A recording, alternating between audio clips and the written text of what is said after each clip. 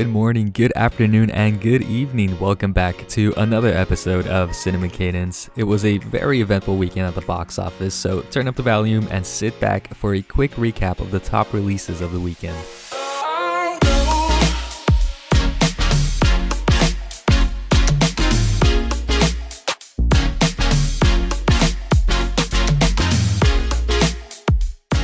What a box office weekend. Such a great way to kick off the spooky season with a solid weekend at the movies.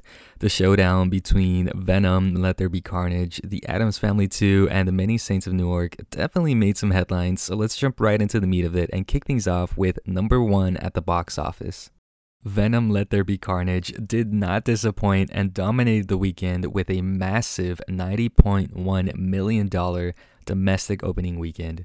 If studios needed any more confirmation that audiences are hungry for tentpole releases on the big screen, this was definitely it.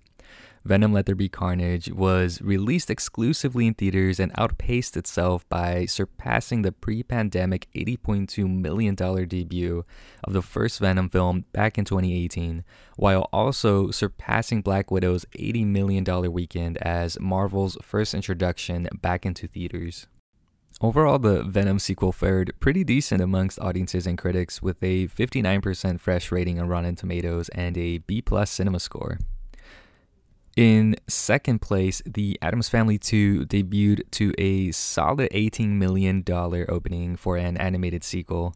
In comparison, the first iteration of the animated Addams Family garnered $30.3 million in its opening weekend back in 2019.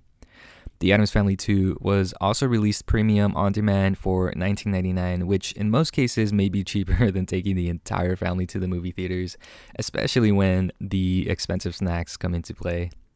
The Addams Family is 27% fresh on Rotten Tomatoes and holds a generous B grade from CinemaScore.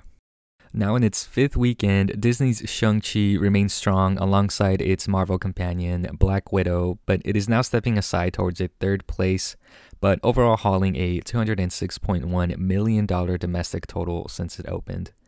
And finally, to round out the weekend, The Many Saints of Newark disappointingly takes fourth place as many fans of The Sopranos expected more from the prequel, which earned a C+ from CinemaScore, but a surprising 74% fresh rating on Rotten Tomatoes.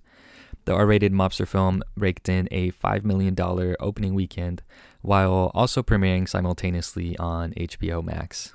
And that'll do it for the weekend recap. Thank you so much for joining me on this episode of Cinema Cadence. Don't forget to follow for weekly updates and share this with anyone who you think would love the show. Catch you on the next episode of Cinema Cadence.